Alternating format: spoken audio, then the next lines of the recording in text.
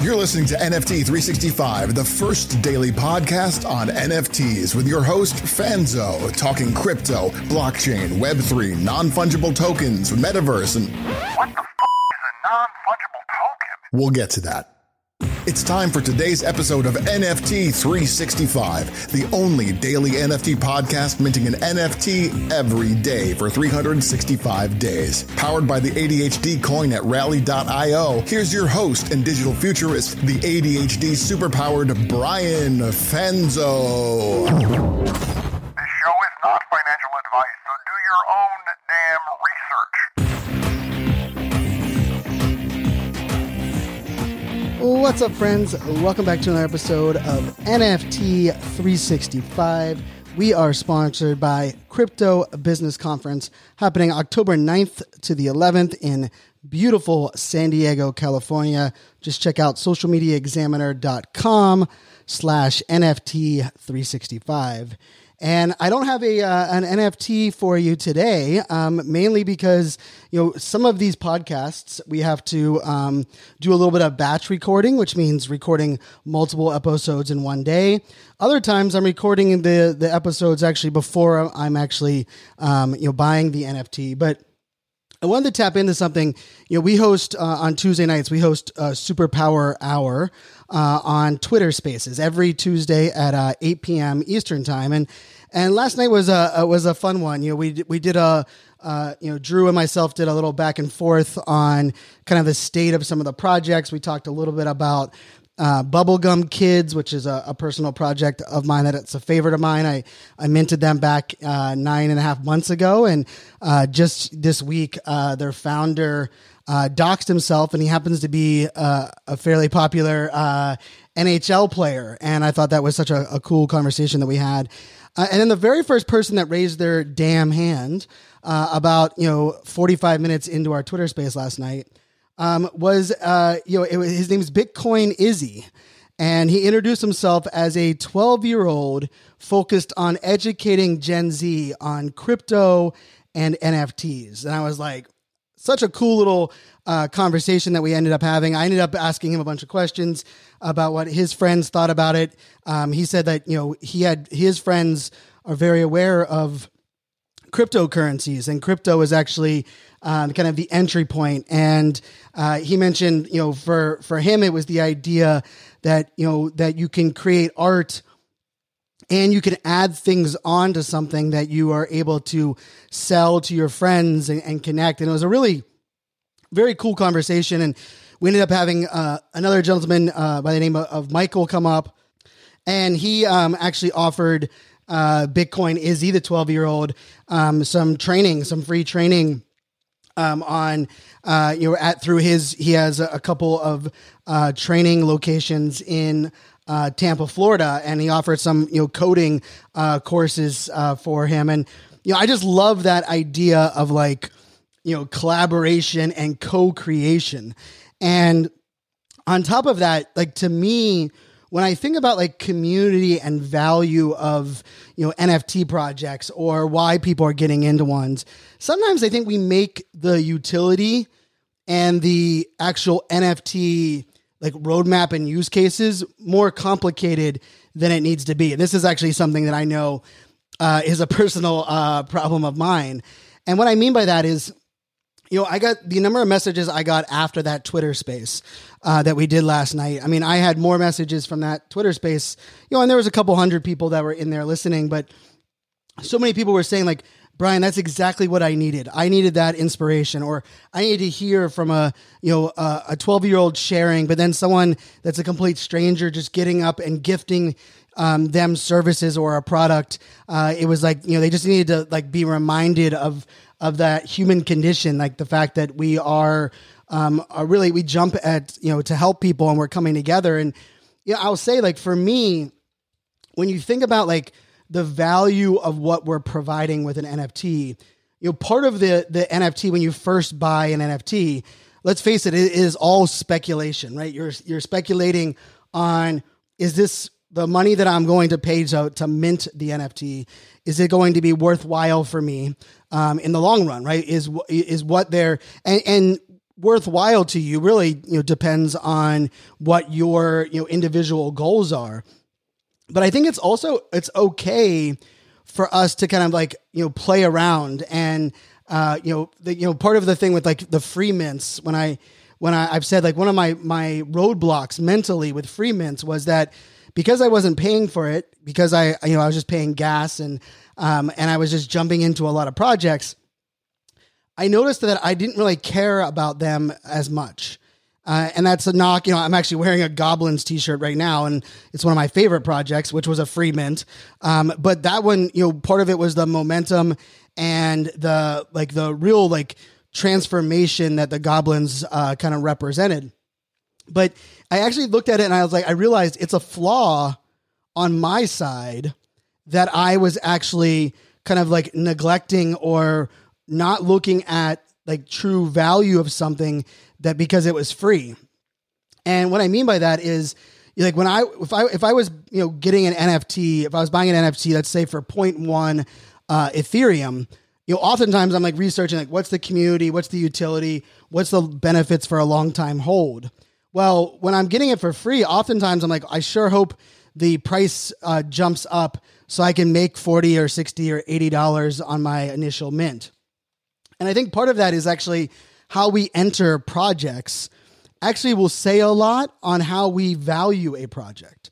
And that's kind of where I wanted to kind of share here because, the other thing that we were able to do is we were able to, we gifted Izzy on the Twitter space, a meta athlete, right? And meta athletes is the NFT project that Drew is the co-founder of, and I've been advising and helping out on that project for a good while, and it is without question a slow burn project.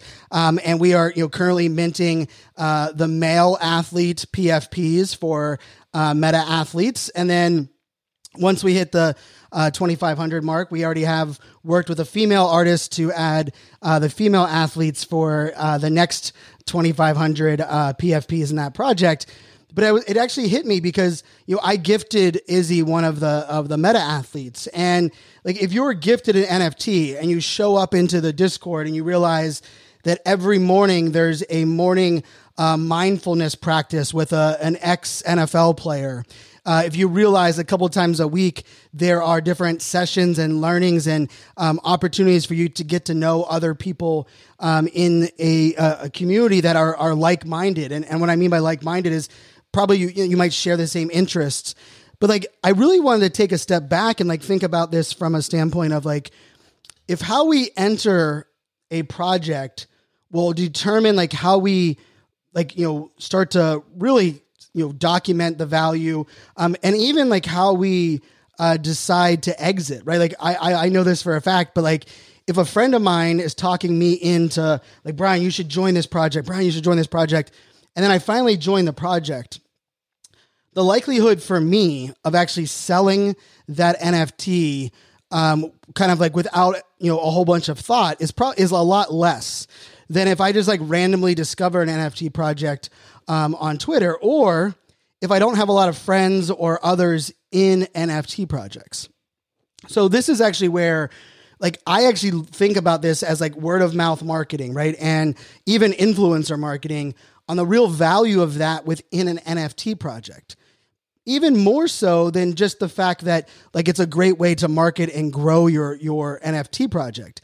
Part of it ends up being if your connection point into a community is not only the value the community provides, but the people that are bringing you in, you're kind of like now like double rooted into a community. And there's just something really cool about that. And I know that's with the podcast as well, right? I've had some people tell me like, Brian, I wasn't really a podcast listener, but a friend of mine kept saying that they were huge fans of NFT 365. And it was more than NFTs. You inspire, you motivate, you also, talk about a wide range of things. And then once I listened, I was hooked. And, my friend and I, we text message back and forth all the time. And that's actually a real, someone came up to me at NFT NYC and told me that. And it was funny because like that like bond, right? That connection with others and the fact that like someone else talked us into something and then they were right does have a lot to do with like our emotional connection to something and even our tolerance to kind of ride something out, right? And like if I become friends with some of the NFT founders of a project and I end up buying their NFT, the likelihood of me selling that because of like they have to push back a deliverable a week is a lot less, right? Because I'm going to give them more benefit of the doubt. I'm going to give them more leadway. I also just like, I really take pride. I really enjoy watching others succeed, right? Like I want to see those that like share my values and my purpose, doing great things. And, that's part of the beauty with meta athletes, part of the beauty with some of the projects that we've been involved in, even with what we're doing here with the podcast, because, for so many of you that listen to the podcast, and you might have ADHD coin, you might have bought into our Mint 365, NFTs that we sold back in December. You might be very interested in buying into our super powered NFTs that we'll be dropping in the very near future. But I think that the idea that like, if you've been coming along with us on this journey and you end up buying the NFT, like there's just something about that. Now, the flip of this, and this is something that I've been really, trying to wrap my head around, is there's also a tendency for us to be like in poker, we call it pot committed, which just means that you've invested so much money on, like pre-flop. And then once the flop came and then on the turn, that you're like pot committed, and that the price that it's going to cost you to call is like the chance of you actually hitting your card. You have so much money in there. It's like almost dumb for you to fold at this time.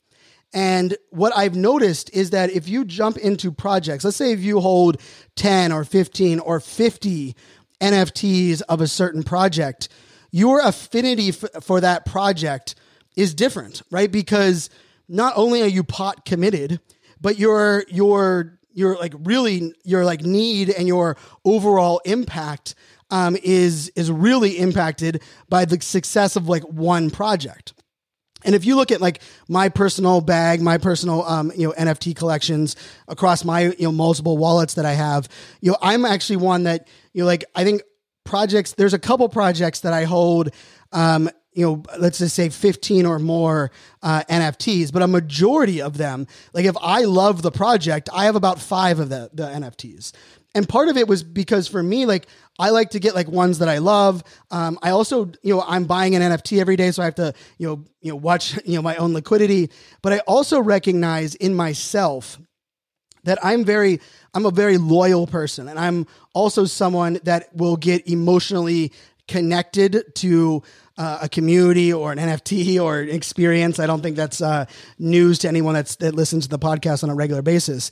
But the other part of this that I found is that, if all of a sudden like the values of that NFT project start to change, or the mission changes, or maybe the public perception of that project changes, if I only have a couple of them, I can sell a couple now, I could wait it out, versus like if I'm pot committed, I'm going to, in many cases, be very defensive. And I found that in some friends and others that in some cases, like we have to like recognize that's probably just like a normal human behavior, right? Where we're kind of just trying to protect, our investment. And so I think the bigger, kind of picture umbrella that I was really want, kind of focus this project or this episode on is I think we should start documenting like why did we, like who brought us into a project, or why did we join this project? Like, did we find them on Twitter? Where did we discover them? And then we also, I think one of the other things that we want to, start to better understand is if you're thinking about launching your own NFT project, think about the entry points. Like how intimate or exclusive was the fact on how you got into the NFT collection. Like I will tell you, for our project, as we get closer to dropping more alpha on it, I'm going to release the whitelist and the pre-approved list and like the initial information on the project right here on the podcast. So like if you're listening to the podcast, make sure you hit that subscribe button, because for me, I want to reward all of you that are listening to the podcast, even more so. I'm going to talk about it here on the podcast, even more so before I drop it into our Discord or before I post it out on the Twitter. And partially is because like that idea, like I want to reward those that are listening, but also I realize that if I give you that, benefit and that access early, your like affinity for, like, hey, Brian took care of me. Like, he's giving us, free content with the podcast, but he took care of his listeners as a kind of a thank you for those that are coming on the journey. Like, not only does that build trust, but the entry point is like at a very like positive, I'm excited because I'm a part of something really cool. And, and a good friend of mine, I shout out to Tim McDonald, one of the best, in my opinion, community builders that I've ever met. He built the Huffington Post community over the years when they were doing guest bloggers, and it was a wild ride. But Tim McDonald always told me, Brian, like, there's a reason that a nightclub has a velvet rope outside of their club, even when there's not a line. And then there's also the idea of like, how do you shape that line? Because there is something about that exclusivity, right? Like that idea that like, hey, we're part of something really cool. I also think that applies to how we join something, right? Like, what is our entry point? And how do we make people feel like not only are they special and they're included, but how can we empower them to bring their friends? How can we empower them to feel the need to amplify, to connect, and bring others in? And I think this is actually one of those missing ingredients from projects that mint out in right away. Like if you sell out a 10,000 collection right away, that I do this all the time, right? I text, a friend group, I post into our Discord. If I find a project that's coming out, I'm like, hey, this is a project I'm jumping in. You guys should jump in as well. The funny thing about that is like, that's not the same as like me being in a project and saying, hey, I'm loving this project. You should buy one. And, I just think like there's really the psychology around that is really something exciting. It's something you should think about within your NFT project. It's why some projects have like a Genesis collection or like those early adopter collection or the founders collections. It's why other projects, try to reward their most active people in their Discord or the people that were there with them at the beginning. And so, just something fun to keep an eye on. I think we can analyze it for ourselves. We can also try to get creative ways of doing it for the projects that we want to launch in the future as well. So hope that inspired you. Hope that got you thinking. And think about that for the projects that are like your favorite projects.